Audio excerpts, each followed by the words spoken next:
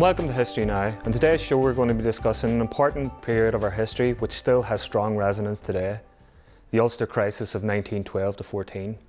Joining me today are Professor Fergal McGarry, Professor of Modern Irish History at Queen's University Belfast, and Dr. Graham Brownlow. Dr. Brownlow is an economist and an economic historian at Queen's Management School.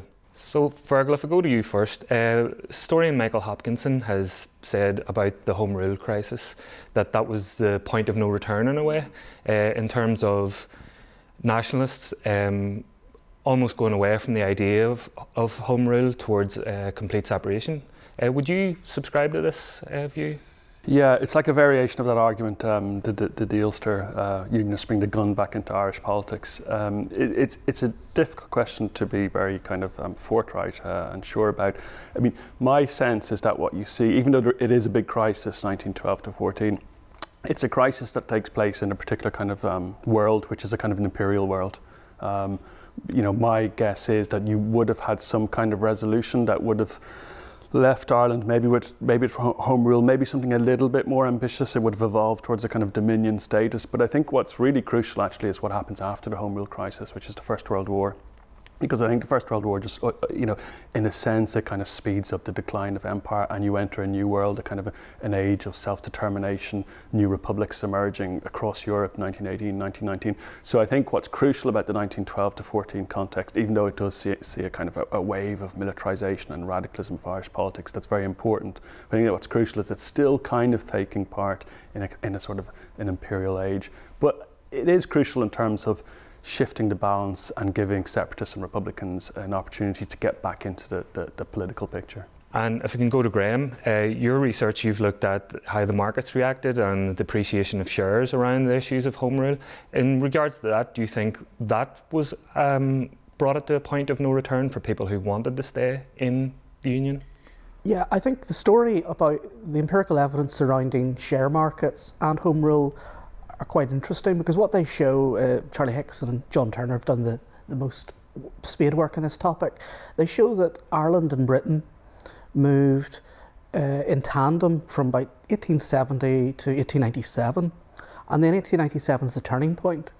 So up to 1897, shares increase in their database by about 50%.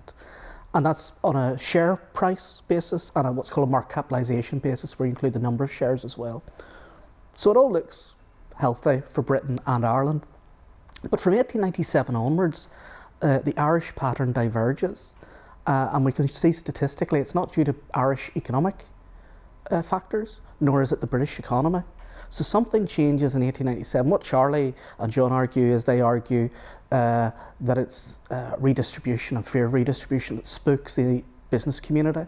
And I think there's a lot of truth to that. I think that what's happening, although we can argue about what the mechanisms were, that the business community, the more and more it becomes quite clear the direction of travel is towards some kind of Home Rule, however defined, because I think it was quite vague in many regards. The business community was very worried, and we can discuss what people thought that would entail. But I think that it's quite clear that just the level of businesses that had floated shares, yes, there was a lot of uncertainty.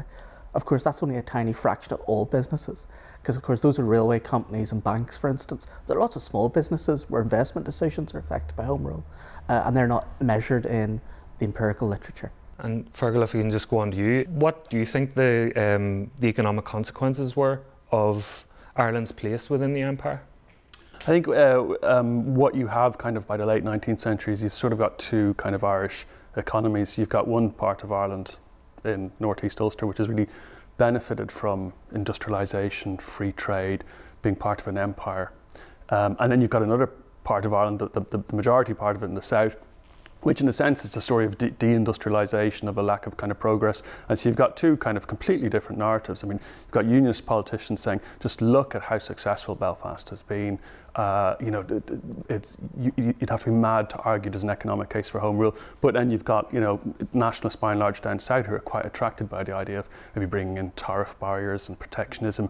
And so it's really, I think the economic kind of dimension is very important because it underpins to a certain extent the social and political differences between North and South. Perhaps now there isn't so much emphasis on the economics of it when talking about it now. At the time, Were there many debates among nationalists about the economics of Home Rule? Yeah, I think the economics are important on both sides. I mean, if you see that, even if you look at the sort of the ephemeral kind of propaganda, the postcards and so on, you'll see unionists envisage that Ireland, once Home Rule arrives, will be this kind of desolate kind of wasteland. You've got pictures of Belfast with statues falling down and so on.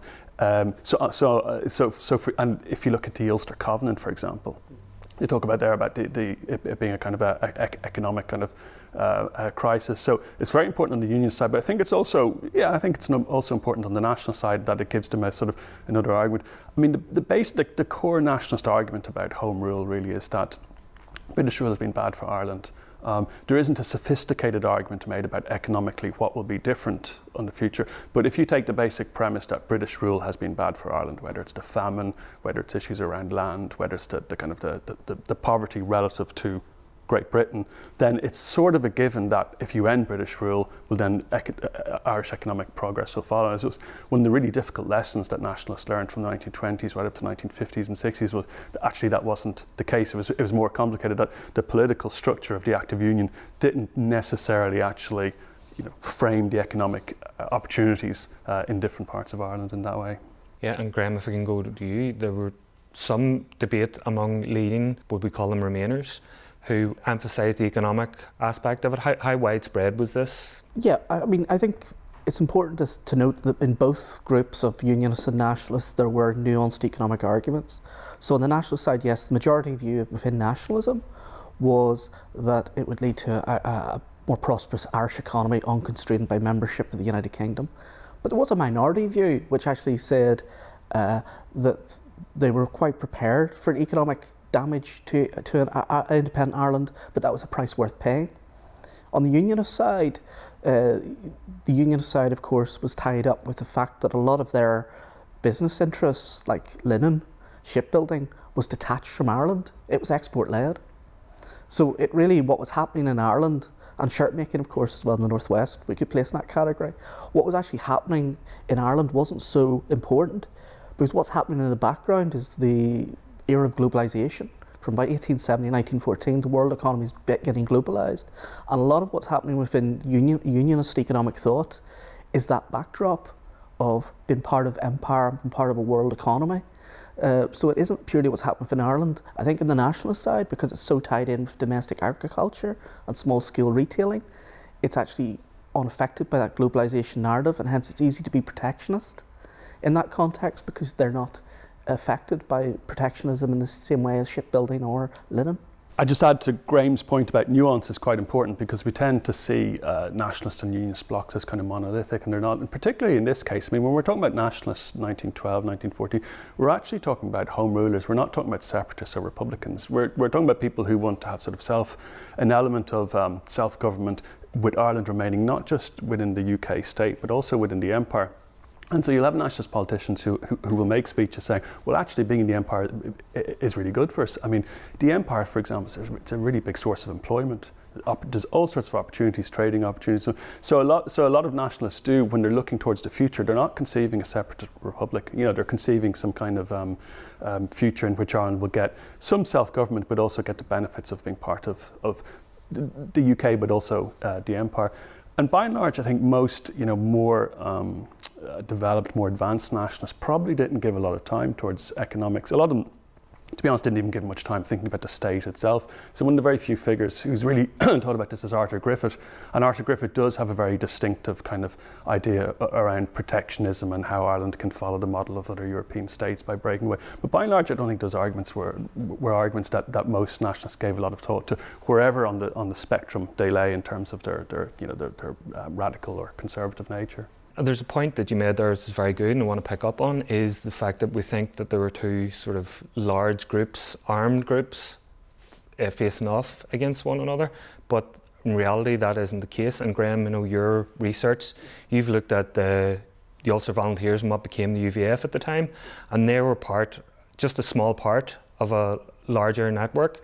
Can you perhaps tell us something about that, and just if among these groups there were any sort of conflicts of interest or any, what way they wanted to do things? Okay, yeah. I mean, I think the way to understand on the unionist side, the resistance is we should not fall into the trap of thinking that the formal structures is how the actual groups operated.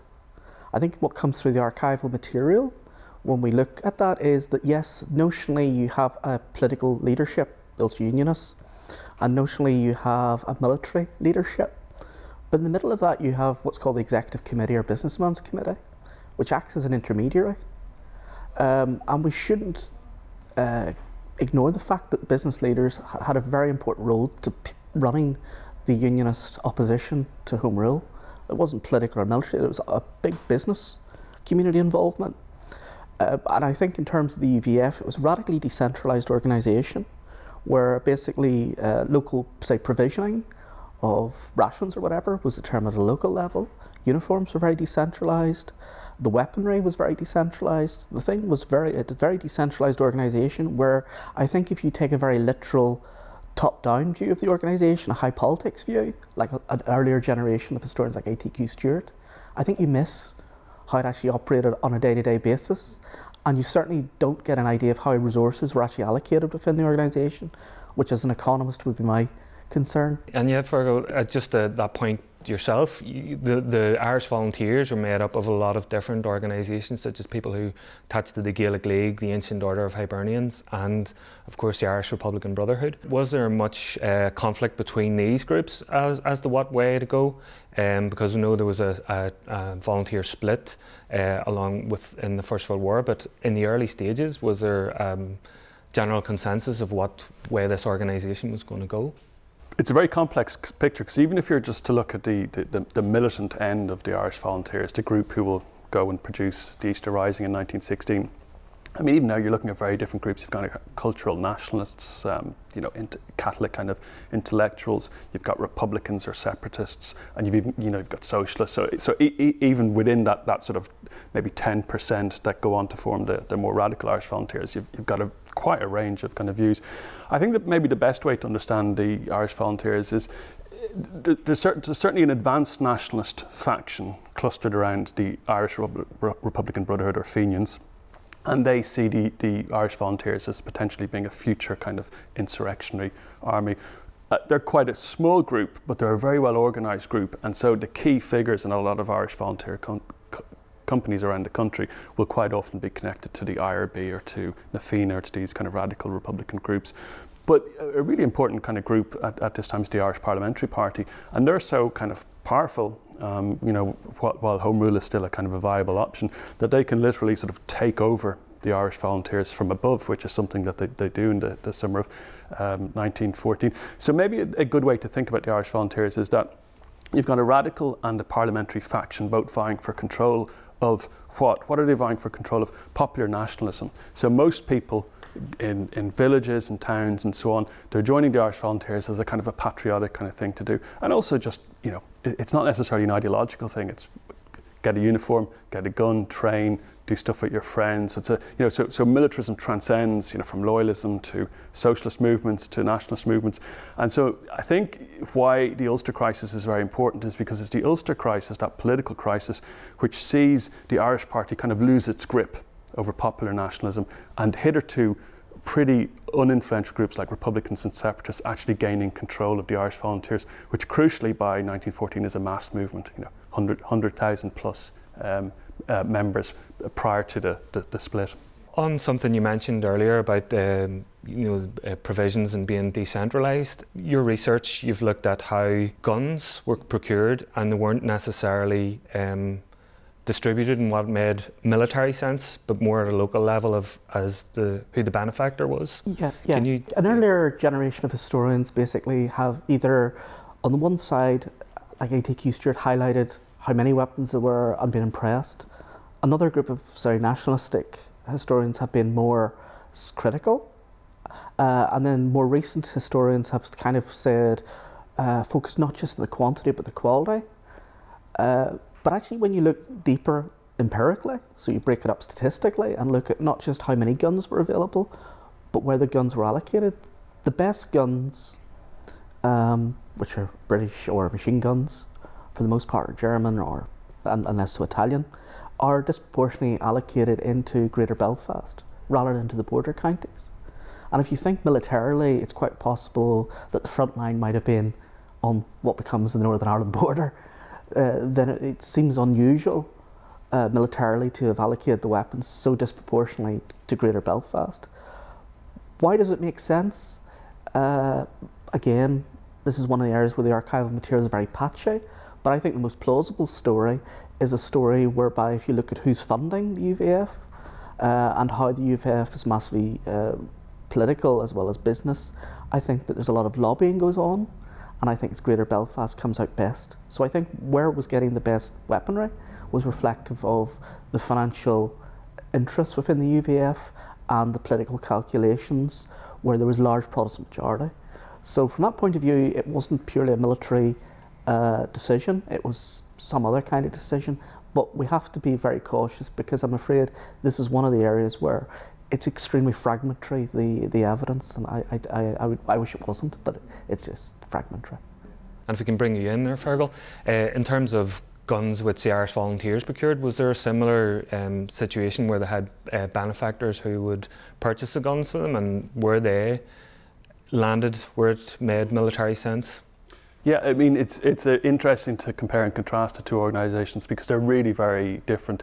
The Ulster Unionists have got friends in high places, they've got businessmen, industrialists, they've got fantastic connections with the army. So if you look at the people who are either training or advising the Ulster Volunteers, it's the British Army's most senior officers. It's people like Field Marshal Roberts, Sir Henry Wilson and so on. I mean, these are people who are incredibly powerful and well connected. There's now no doubt too also that the Tories are either supporting the importing of arms to the Ulster Unionists in a kind of a threatened rebellion to the British government, which if you think about it for a moment is absolutely extraordinary. You know, it just shows you what a crisis the Ulster crisis was, not just in Ulster, but for British politics itself. You know, people were talking about the possibility of civil war. If you look on the other side, it's a completely different story, I think, in terms of the Irish Volunteers don't have wealthy backers. They don't have people who are by and large really skilled in training and so on. In fact, one of the reasons why people are a bit reticent to join the Irish Volunteers, certainly until they become a kind of a mass movement in 1914, is because they get mocked. They're walking around with Hurleys and so on. They're not seen as being taken seriously. A lot of the guns that are brought in, for example, IPP, Irish Parliamentary Party supporters bring in guns, but they're called gas pipes and they're seen as just kind of symbolic. You know, it's just about having a gun for the credibility. So it's much more, I think, in terms of the Irish Volunteers, they're not really an effective military force. It's much more about the kind of the propaganda of militarism, which is very important. And the other thing that's really obvious comparing the two is how they kind of mimic each other. And to a certain extent, this goes back to the argument about did the Ulster Unionists bring the gun back into politics. The Ulster Unionists are again and again kind of pressing the pace on this. Like, you know, you probably wouldn't have an Irish Volunteers formed without the formation of the Ulster Volunteers, when the Ulster Volunteers bring in guns much more successfully than the Irish Volunteers, you know, do it. So that kind of dynamic, I think, is hugely important, as each side kind of upping the ante and copying each other really to escalate tensions. Something that in my research on this topic is the Ulster Covenant. It wasn't just an Ulster thing. People signed it throughout Ireland. Isn't that the case? The way to think about the Covenant, I would suggest it means different things to different people. I think the Covenant for the Unionists is like a glue and a signal. So it's a glue with each other, that they're all standing together. It's also used as a mechanism for membership of the UVF, because you have to have been a signatory to the Covenant. But it's also a not unsubtle signal to the nationalist community that the Unionists are prepared, by all means necessary, to resist the Home Rule. And that would be the way I would view it, that it's actually quite divisive, at the same time as actually cohesive. So it's a paradox about the nature of the society in Ireland, that there isn't an Irish society or Irishness. There's a variety of identities on a spectrum. Some people, as you say in the Covenant, are using the language of Britishness very confidently and without any apology, and then of course the other extreme you have, you know, the spectrum of nationalisms with Republicans denying any type of British identity. So I think the Covenant should be seen in that mechanism or that process or that prism, rather than, I think, going into the detail of each line, what each line means, because it's pretty clear that the overwhelming cultural beliefs about identity that tie the Unionists at the time are primarily about politics and religion, with economics in the background. But the economics is there, as we see in the Covenant. And in terms of people in the south, there weren't vast numbers, but there were still numbers in different counties in the south. Yeah, I mean, I don't have the numbers right. I mean, there's significant numbers in Great Britain and significant numbers down south, and quite importantly, significant numbers in the 3 counties of Ulster, which will, be essentially sacrificed a little bit further down the road. I mean, the Covenant itself, I think, is fascinating. If you look at sort of what's happening in it, you've got a group of people who are so loyal. They're so loyal to the monarchy and to the UK that they're willing to defy the British government to prove that kind of loyalty. So it gets you into really interesting arguments about, well, what exactly are Unionists or Loyalists loyal to? And the language of the Covenant is very interesting. They're talking about the present conspiracy. So they see what the Liberal government is trying to do as sort of aligning itself with Irish nationalists to expel a loyal group of citizens from the UK. Not out of the UK, but essentially out of the state as it's kind of configured at that point. And they look around for precedents for that and can't really find any. So that's kind of one aspect of the Covenant, which I think is really interesting, gets you thinking a little bit about the nature of loyalism and what loyalists are loyal to. I think the other thing that's really interesting about the Covenant is, we kind of think of it as being very kind of militaristic, and we associate it with the Ulster Volunteers. But it's worth thinking about, well, what is the strategy? What are the tactics that are going on? And I think primarily the Ulster Unionist campaign 1912 to 1914 is a really sophisticated, successful propaganda campaign. It's a kind of the mobilization of Ulster Protestants in huge numbers. So it's primarily, it's about making an argument that will be understood in Great Britain, across the British Empire, in the Dominions. And so it's not necessarily about actually creating an army which is intended to back a sort of a succession from the UK state. So if you look at people like Edward Carson, I think they're much clearer than maybe some other groups within loyalism who have a much more kind of militaristic and militant sense of what is. There's a kind of a lot of brinksmanship going on. They're really making a point to the Liberal government saying, we're not just pretending. There will be a genuine constitutional and political crisis, maybe even a conflict, if you don't figure out how the Ulster question gets resolved as part of this wider set of negotiations about Home Rule.